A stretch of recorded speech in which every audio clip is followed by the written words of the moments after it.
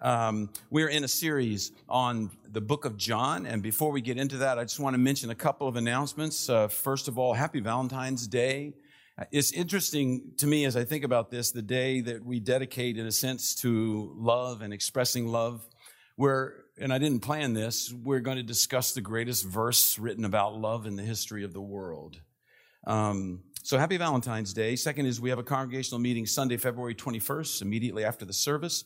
It will be streamed. You can email us, Jose or Jason or the church, and you'll be added to the list to receive the link because the stream will be private. Next thing is the real life lock-in this weekend was postponed. It's on Friday, February 26th from 7 p.m. to 7 a.m. You can talk to Josh Cross for more information. We're still giving out and collecting baby bottles for CareNet. The bottles are up here.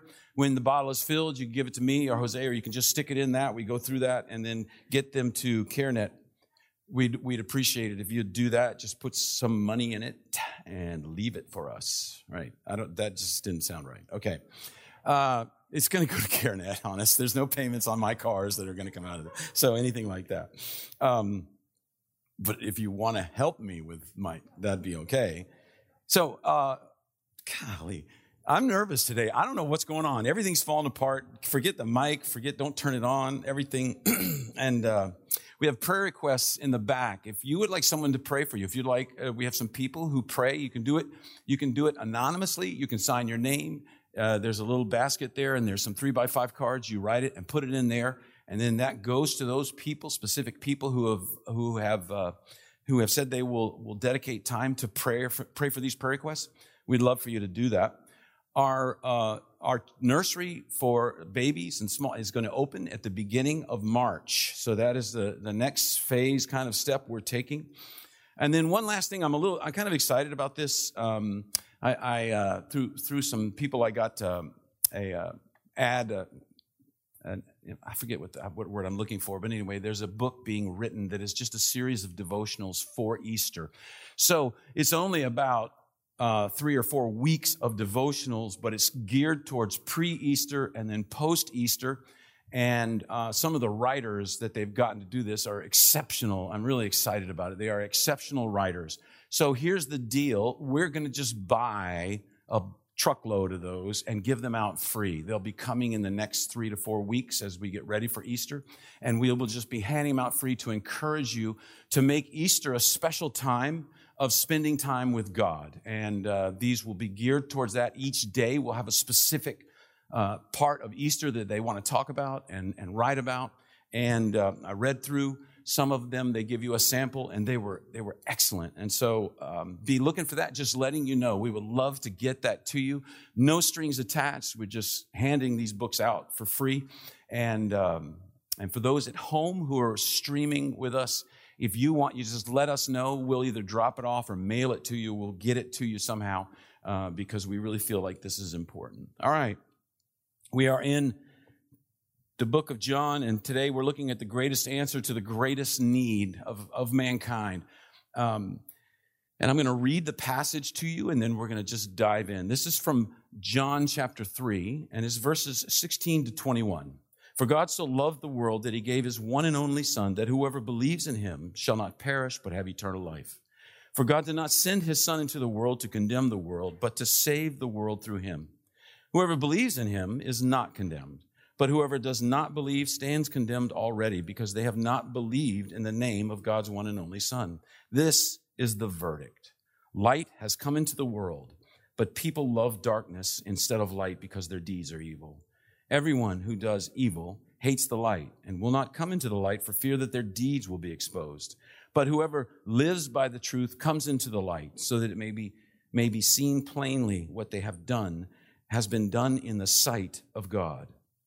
All right, so we've been in John. We've looked at chapter 1 and the introduction, and John the Baptist saying, here's the Lamb of God who takes away the sins of the world. John the Baptist saying, he must increase, I must decrease.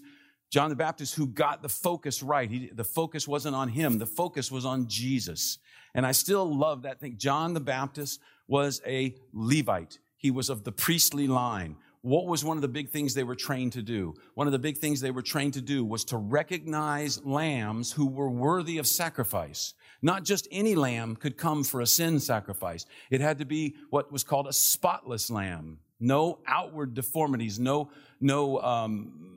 disease, no nothing. So John was trained in this. And so what did he do? He exercised his training, and he looked and he said, behold, here's the ultimate lamb, the Lamb of God, who takes away the sins of the world, who doesn't just take away sins temporarily, but takes away sins for good. And so we see that with John. And then into chapter 2, as Jesus started talking to some of his disciples, and at the very end of chapter 2, where he makes this incredible statement to Nathanael, where he says, I am the bridge to heaven. I am it. He harkens back to a story they well know of Jacob, when Jacob had that vision of that causeway going up into heaven. And God speaking to Jacob and said, now I'm going to bridge it. I'm going to bridge this gap between heaven and earth. And Jesus comes and says, by the way, I'm the bridge. It is me personally. He makes this astounding claim. So we get into chapter 3, and as we work through this, looking at some of the great themes that are going on, and even today as we sang, I just kept going, these are the themes of John. These are the themes of John, love and light and darkness and, all these things. And so on Valentine's Day, we're going to talk about this verse, John 3:16. I was thinking, I remember when I was a kid, when the Snoopy cartoons first started coming out, and I remember one vividly because I didn't quite understand it. I was a kid, and I didn't understand that it was an allusion to a biblical thing because I wasn't being raised in a Christian home. And it was Snoopy sitting on his doghouse, and he's freezing, and Linus comes up and says, "Greetings, Snoopy. Be warmed and be filled." And then he walks away. And then Lucy comes along and says, "Yeah, Snoopy, be warmed and be filled." And then somebody else comes along, Charlie Brown, somebody else. And then the last is just him with a big question mark over his head as he shivers. And the Bible talks about this, people who say, be warmed and be filled. But the idea is that the words alone don't do anything. If I say be warmed and be filled, it doesn't make you filled. It doesn't make you warm. Words of love and concern are not enough. They're important. But on their own, they're not enough.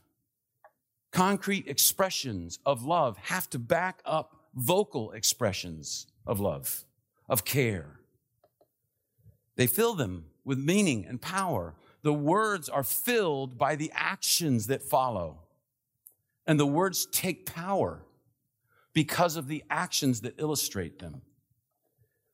And so I know for me, growing up in a home, my father was an officer, and he was a strict disciplinarian. He was military and all this. And so, I kind of knew my dad loved me. We got fed, we had clothes, but he never really articulated it very much, if at all. I have no memory of my father telling me he loved me. And I can remember as my wife and I started planning kids and having kids, it was like, I'm going to correct that. I'm going to tell my kids I love them so much that they'll get sick of it, right? But I also knew it has to be backed up with actions. Otherwise, the words, after a while, just ring hollow. One without the other leaves a hole that cannot be filled. And so with our kids, we tried to, as we had times of discipline, to make sure that discipline was covered with love, and that love was the understanding that was behind all of it. In today's passage, which includes John 3:16, which is probably the most famous verse in the world of all the Bible verses, right? And as I was studying for this and preparing for this, one of the things I thought about is that everybody knows John 3:16. It's like, Bob, what are you going to say? The people will go, knew that, old hat, thanks, Bob, but, that kind of a thing. How do you talk about a verse that everybody knows? How do you talk about a verse that everybody's heard multiple sermons, maybe even more than multiple sermons, lots and lots of sermons? So I'm going to try it. Here we go. We're going to talk about the love that acts. Because what I want to do is I want to frame this verse in that understanding of words of love and then concrete actions of love. That's so important for us to understand. So when we read, "For God so loved the world that he gave his one and only Son, that whoever believes in him shall not perish but have eternal life," we have to understand the background, everything that's going on. And one of the things I want to do is I want to break this verse down. I don't do this usually, but I want us to go just word by word through this verse. All right? So let's look at the first word, for. Now, little grammar, here you go. For is always something of explanation. It's always a term of explanation. It pulls down a previous thought to give this thought explanation and meaning, right? Okay, so let's look at the previous thought to see what's being pulled down by the word for. He had just said, just as Moses lifted up the snake in the wilderness, so the Son of Man shall be lifted up, that everyone who believes in him may have eternal life in him. So there's the previous statement. Just as the snake was lifted up, Jesus has to be lifted up. Why? So everyone who believes in him may have eternal life. For, now here's the explanation. It's going to give an explanation of why, what that means. Now, I think you notice here, there seems to be, and we always can struggle with this as we study the book of John. When is Jesus speaking? When is John speaking? All right? But we notice that John closed off the previous verse with quotation marks in verse 15. Now he just starts 16. He just starts it. And I think this is where John begins to explain and help us fill out what Jesus said. For fills out the reason why Jesus had to be lifted up. What does it tell us? It gives us the motivation. What is the motivation for Jesus coming? So for, the second word is God. Who is the person acting? Who is the person who is being motivated? And then we have the word so. Let me just pull back there so we follow along on the screen. The word so is setting us up for something. It sets the scene, it sets the table, as it were. God so, and it gives a depth of meaning, loved.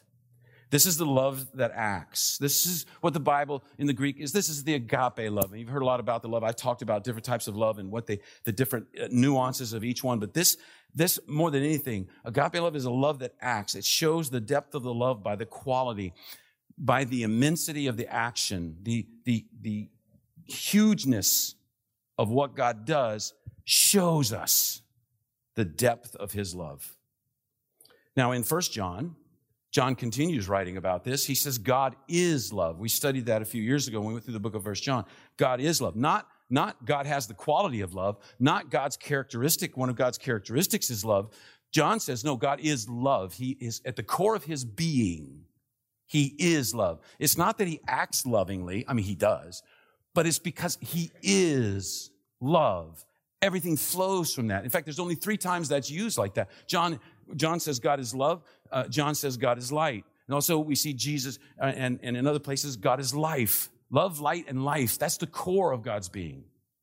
Everything else flows from that. Yes, God does get angry, but he gets angry because he loves. He doesn't get angry because he's PO'd. He doesn't get angry because he's upset with people. And he gets so mad, and I just want to bunk them. They're so stupid. That's not how God is. So God does not say, well, I have to love them, so I better do something. He's not saying that. He doesn't say, regretfully, this is what I have to do. I don't want to do it, but I have to do it because there's no other way of saving these lowlifes. He doesn't say that. No, at his essence, his core, it springs naturally from him. It is not forced in any way. Now, I want to read you from a Greek scholar, probably one of the greatest Greek scholars in the world, Kenneth Wuest. And Kenneth Wuest says, agape speaks of a love that is awakened by a sense of value in an object that causes one to prize it, causes one to love it. It's a love that is awakened by saying, this is so important to me. He goes on, he said, it springs from an apprehension of the preciousness. My precious. That's probably not a good illustration of it. Of the preciousness, it just came in my head, and why should my mouth stop talking? The preciousness of the object. It is a love of esteem and approbation. The quality of this love, okay, listen to this. This is so key. The quality of this love is determined by the character of the one who loves, not by the object loved. The quality of the love is because God is love, not because we're loving or we are lovely, not because we deserve to be loved. The quality of the love is determined by the character of the one loving. That's what's so key. There's so many ways that works out in our lives. We talk about faith sometimes. And it's not the strength of your faith. It's the object you have as the object of your faith. The quality of that object. That's what's so important. The man who was asking his son to be healed, and Jesus said, I can do anything. He says, oh, Lord, I believe you. Help my unbelief. He admitted he was doubting. He admitted he was struggling. He admitted that his faith was not that strong. But it's not the strength of his faith. It's who he's putting his faith in. That's the key. The quality of this love is determined by the character of the one who loves. The character of the one who loves. So he says, for God so loved the world. John the Baptist said, this is the Lamb of God who takes away the sins of the world. Now we have to understand how strange this would sound to the Jews. I mean, this is part of, in this study, a lot of what we've been talking about is going back into the culture, understanding the culture. What did Jews think at that time? What did Jews believe at that time? And what is so great is the Jews were prolific writers. They wrote stuff like, we know what they thought back then. We know what they were expecting the Messiah to be like. We know these things because they wrote them down over and over. They were prolific writers. And so the Jews believed that God loved them. They're the special ones, the ones God loves. Then there's the world, the rest of the world. God does not love the world. They even had a saying. I mentioned this to you before. At the time of Jesus, it was a pretty famous saying that the angels rejoice when a sinner goes to hell.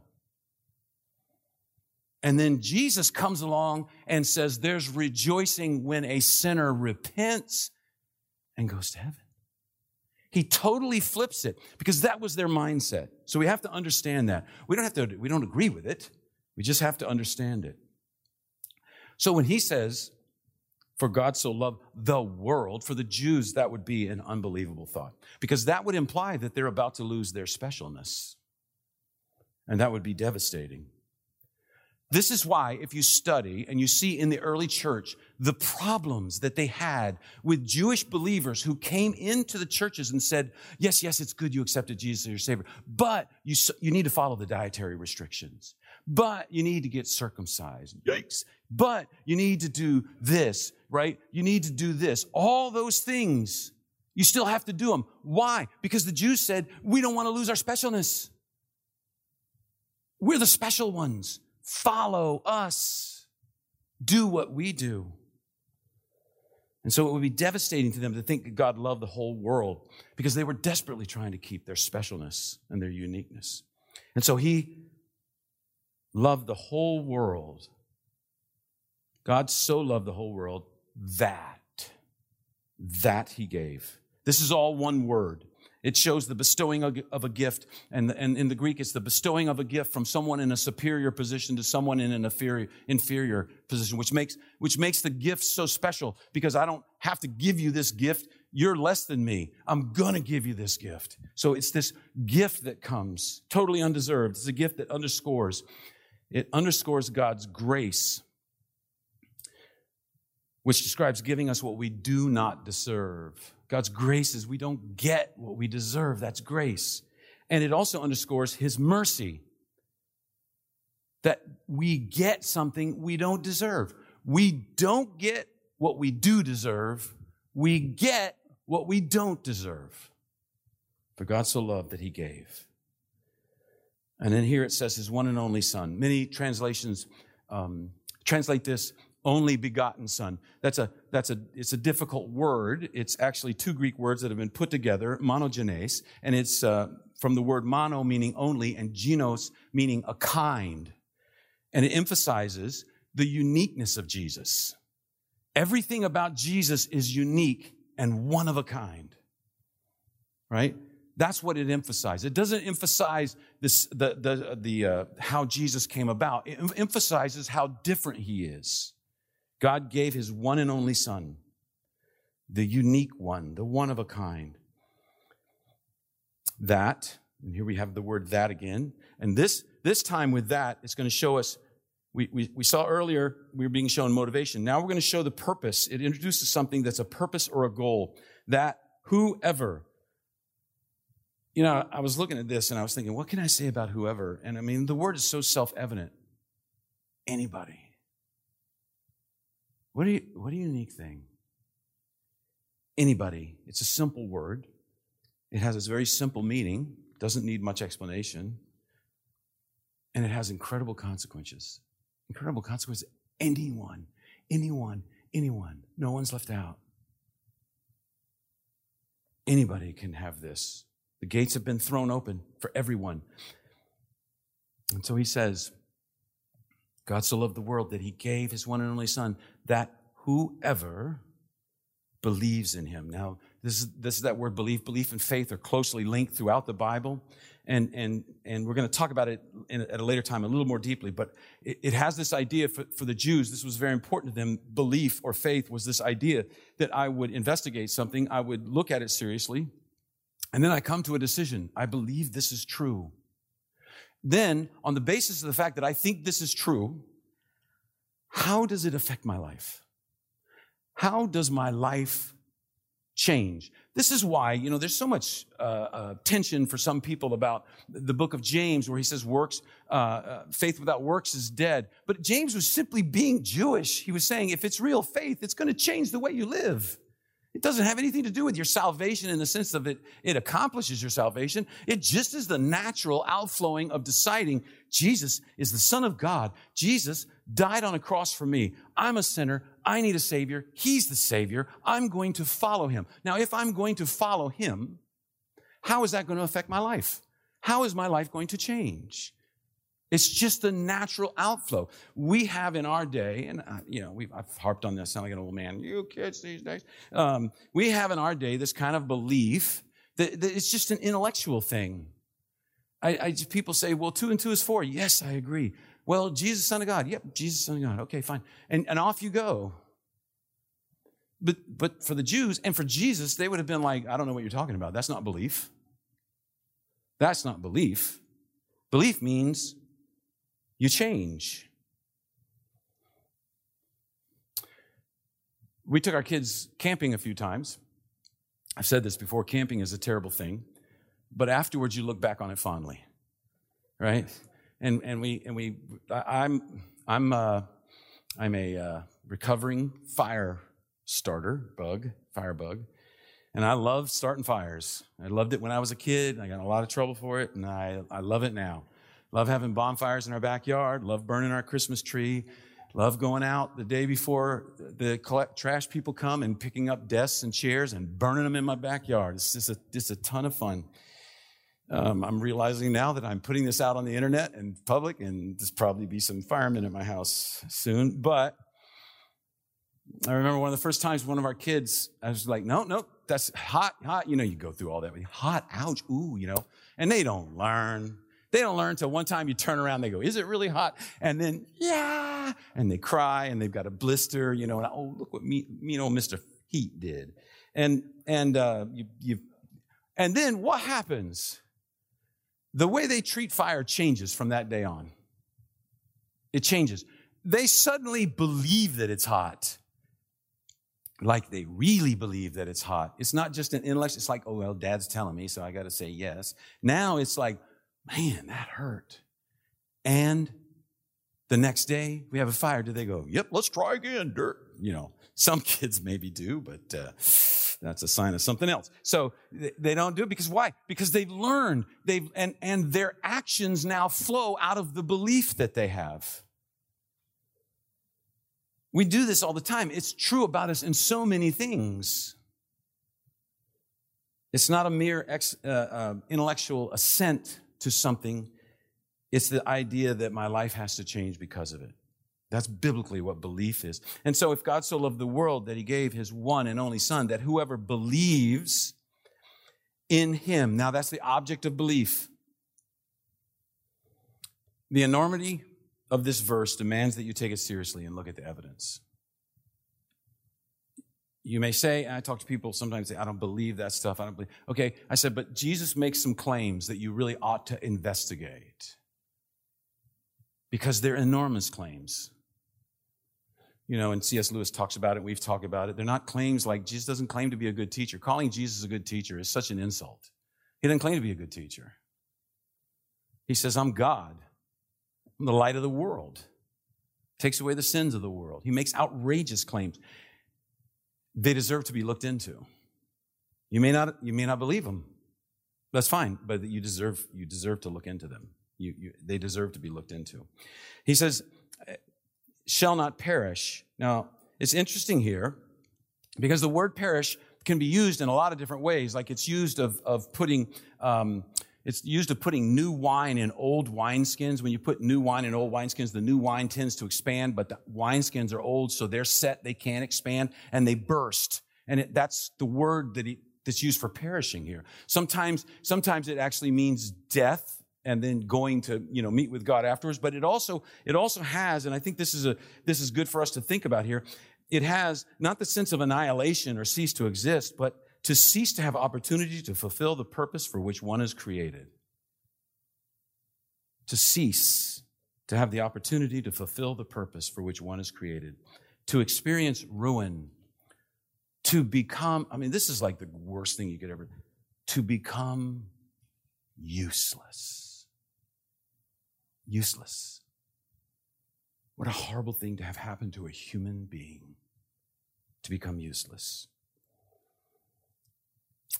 For God so loved the world that he gave his one and only Son, that whoever believes in him shall not perish, but, man, thank God for the buts in the Bible. That didn't come out the way I thought it would either. But changes everything. Sorry. Oh my gosh. Okay, I know right now, my wife is at home going, oh, I can't believe it. Oh, can't believe I married that guy. All right? It's a term of contrast. It wants you to look at two things and contrast them. It wants you to think them through. This or this. This or this. Or this, not this. It's a contrast. It's a word that does that. And it says, have eternal life. Shall not perish, but have eternal life. That's it. That's the contrast. Here we have the purpose that's spoken of earlier. Not perish, when we talked about that purpose. Not perish and have life. Last week I talked a good bit about eternal life and what that means. The idea that it's a quality of life, not necessarily the length of life. The idea that it brings peace in our lives, peace with God, peace with ourselves, peace with others, peace with the world that he's created. All this peace that's been brought because it is wrapped up in the meaning of this word, eternal life. And it's life in the absolute sense, spiritual life. It is the life we were made for. It goes beyond just our mere physical breathing bios. It moves into the Greek zoe, this life that's greater than, and it's greater than that. And he says, that's the life. That's eternal life. So in John 3:16, this is the answer to the question that God had to pose. How do I eradicate sin without destroying all of creation that has been tainted by it? How do I deal with sin without just wiping everything out? How am I going to do it? And he tells us, John says, for God so loved the world. He was so wrapped up in the world, in people that he created, who he created in his image, that he gave his one and only Son, that whoever believes in him shall not perish, but have eternal life. Now, this brings up objections, and the rest of the passage does too. Well, someone can say, and I've had this talking sometimes with people, I like the idea that God is love. I don't like the idea of perishing. I don't like the idea of anger. I don't like the idea of condemnation. Condemnation is so yesterday, right? It's just so old-fashioned, this idea of condemnation. In the ancient times, the idea of a God who was angry was no problem to anyone. All the gods got angry all the time, and often for the slightest of things. This week, I got, this will surprise you. You'll be so blown away. I got on this rabbit trail. And I was reading about this, and I started reading about Artemis, the goddess, especially celebrated by the Ephesians, the temple to Artemis in Ephesus, in Asia Minor, was the second of the 7 wonders of the ancient world. It was gigantic. It was beautiful. It was incredible. And it was the temple to Artemis, who was a goddess of a number of things, but one of them was life. She was the goddess of life. And Artemis would get angry like that. And so what would happen is, one of the things that they believed was if you don't pay your dues, your tithes, your whatever is due to Artemis on a regular basis, Artemis will be angry at you over money. She'll be angry at you. And what will she do? She will curse you in childbirth. You will die in childbirth, or your child will die in childbirth. If you're old, she'll curse your daughter or your granddaughter because she gets angry when people don't give her the money she wants. And so that's why we come to a passage in 1 Timothy chapter 2 that is an incredibly difficult passage to understand. Paul talking about 1 Timothy chapter 2, which is written to Timothy in Ephesus, where the temple of Artemis is at. And Paul talks about women will be saved in childbirth. And theologians have struggled with that for years. It's only in the last 20 or 30 years that we've understood exactly what was going on in Ephesus by some of the recent discoveries and papyrus that have come out, the recent documents. What is he telling them? You've come out of that cult. You will not be killed in childbirth. Artemis does not have that power. Your children will not die because of Artemis. Don't live in that fear. Don't live in that fear. See, that fear was totally common in the ancient world. Totally common. Because the gods got angry. They got angry at the drop of a hat on a whim, and no one could be sure. So you were always doing things simply to placate the gods, just to keep them out of your life. And along comes Jesus, and he says, I'm God, and I want to be in your life. I want to be an intimate part of your life. I want to live inside you. I want to guide you. I want to be a part of you day by day, every day of your life. I want to bring you a joy that you can't experience. I want to bring you a peace that's beyond comprehension. I want to bring all of this into your life, a purpose and a meaning. I want to bring eternal life into your life because that's what you're made for. It's the exact opposite of what everyone else believed. That's why for the Romans and the Greeks, they were open to all kinds of gods, but they were not open to the God of the Bible. We have no history of purges of the followers of Artemis, the followers of Apollo, the followers of Zeus. We have no history of purges of those people. What do we have? We have a history over and over and over of purges of Christians because their God does not fit. Our God does not fit. He will not fit. And so in those days, an angry God, that's no problem. Everything was about you. Everything was about your family, about your clan. Your family, your clan. If you could abuse others, it was okay. If you could get away with it, it's fine. You could enslave others. If you could get away with it, it's fine because it's all about your family. It's all about your clan. And suddenly the Bible changes everything. When somebody says, I just like the God of love. I don't want to have any perishing or anger. I don't like that stuff. My question is, where did you get the idea of a God of love? Where did you get the idea that all people have inherent worth? I'm reading a book. It's a really good book. It's called Dominion by Tom Holland. He's a pretty famous historian. In the historian world. He's won a number of prizes for a number of his books about the ancient Near East. And the subtitle of his book is How the Christian Revolution Remade the World. I don't know if he's a Christian. I don't know if he's coming from that angle. He's just a historian. And I like it because if he is a Christian, you can't tell by the way he's writing his history book. And I like that. I like that his prejudices aren't slipping in or anything like that. But he wrote this, that human beings have rights, that they are born equal, that they are owed sustenance and shelter and refuge from persecution. These were never self-evident truths. They were never truths that people generally believed. These came from Christians. That's where they came from. They came from the Bible. And so we have John 3:16, a message that has changed the world. It changes human hearts, and it brings a message. Everyone in this world has inherent worth and value. Everyone in this world is loved by God. How much does he love them? Enough to send his son. And it's not because he works it up, it's because he is love at his core. And it just flows naturally. So, this is the love that acts. And now we have the need of man. Verses 17 and 18. For God did not send his Son into the world to condemn the world, but to save the world through him. But whoever believes in him is not condemned, but whoever does not believe stands condemned already, because they have not believed in the name of God's one and only Son. So it starts with another four, pulling down that information to bring it to a fuller explanation. It has in the middle of verse 17 a but to change the look both ways. Look at this. Look at the contrast.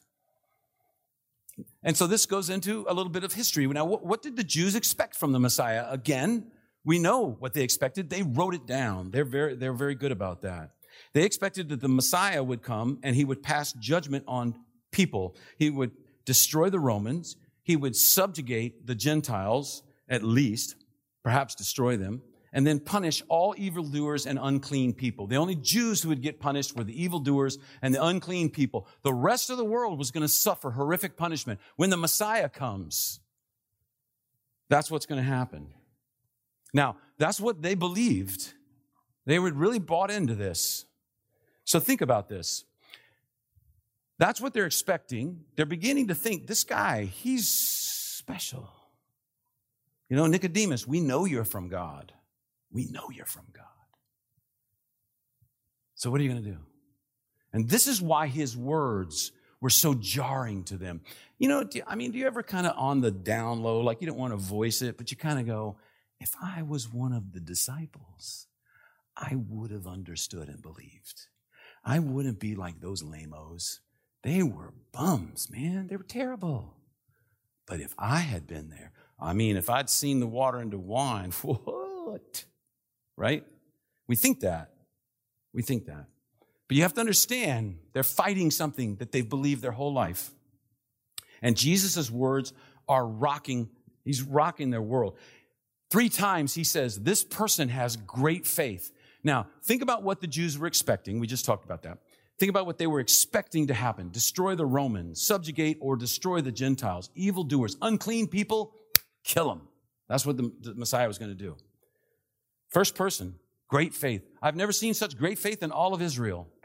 A Roman officer. This guy's got more faith than the lot of you. Next one, a woman with an issue of blood. She was unclean.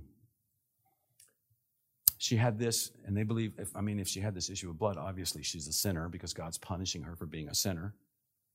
And thirdly, which goes against the grain for them, she's a woman. And Jesus said, you have great faith. Third one, a Syrophoenician woman who was a Gentile. And Jesus goes back and forth with her in this interesting, difficult conversation that's a little bit tense, but a little bit joyful. And his disciples are going, let's send her away. Let's get her, let's get her out of here. She's wailing about her daughter. We don't care about her stupid daughter, this Gentile. And Jesus looks at his disciples and he goes, she's got great faith. This is a good example for you. What an amazing thing. He's constantly shaking them, rocking them, just dealing with him in such a forceful way. And the idea that Jesus would be lifted up, Nicodemus would have known that in some way this involves the cross, because it's this, lifted up is the word they used often for someone put on a cross. And so in earlier when he says that the Son of Man must be lifted up like the snake, Nicodemus would have known, wait, man, what are you talking about? Because the idea that someone, especially if he's God, could die on a cross, the worst thing, they felt like the cross was the worst thing, partly because of Deuteronomy. In the book of Deuteronomy, it says, cursed is the person who hangs on a tree, on wood. That person is cursed. How could he be? This is crazy talk. And Jesus came to save everyone. And so the purpose here, why he came for saving, for delivering, for rescuing. But coming and offering salvation puts the question of what are we being saved from? And that's verse 18. Whoever believes in him is not condemned, but whoever does not believe stands condemned already because they have not believed in the name of God's one and only Son. Condemnation, or to condemn, is not why Jesus came. It's the problem he came to solve. And when we believe, the Word of God tells us we are freed from condemnation. Therefore, in Romans 8, Paul hits on this. Therefore, there is now no condemnation for those who are in Christ Jesus, because through Christ Jesus, the law of the Spirit who gives life has set you free from the law of sin and death. This is the freedom we have in Christ. In verse 18, he uses the word believe 3 times. He wants to put incredible emphasis on it. And he explains what's going on. Not believing brings condemnation.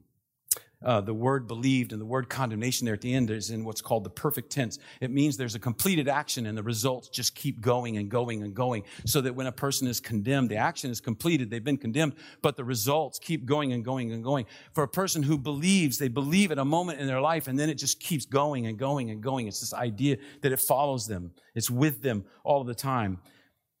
We don't like talking about condemnation in our day. The idea of condemnation is repugnant. But understand something. The word condemnation simply means this, that there are standards. That's what it means. There are standards. The only way condemnation happens is if there's morals and there's values and there's ethics and they have been broken. Now, in our day, everybody agrees we need morals. Everybody agrees we need ethics. The problem is, whose morals? Whose ethics? And this passage is simply telling us that God has values. He has ethics. He has morals and standards. Everybody agrees that we need them. We just don't like his. That's what happens.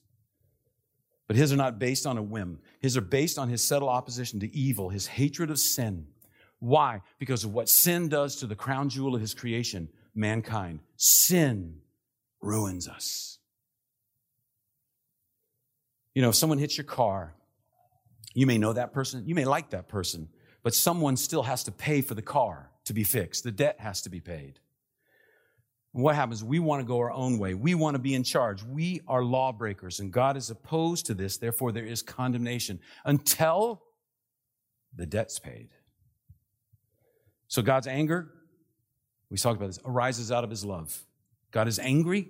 There is condemnation. Why? Because he loves people. Because he loves truth. Because he loves righteousness. See, anger is not the opposite of love. Hate is the opposite of love.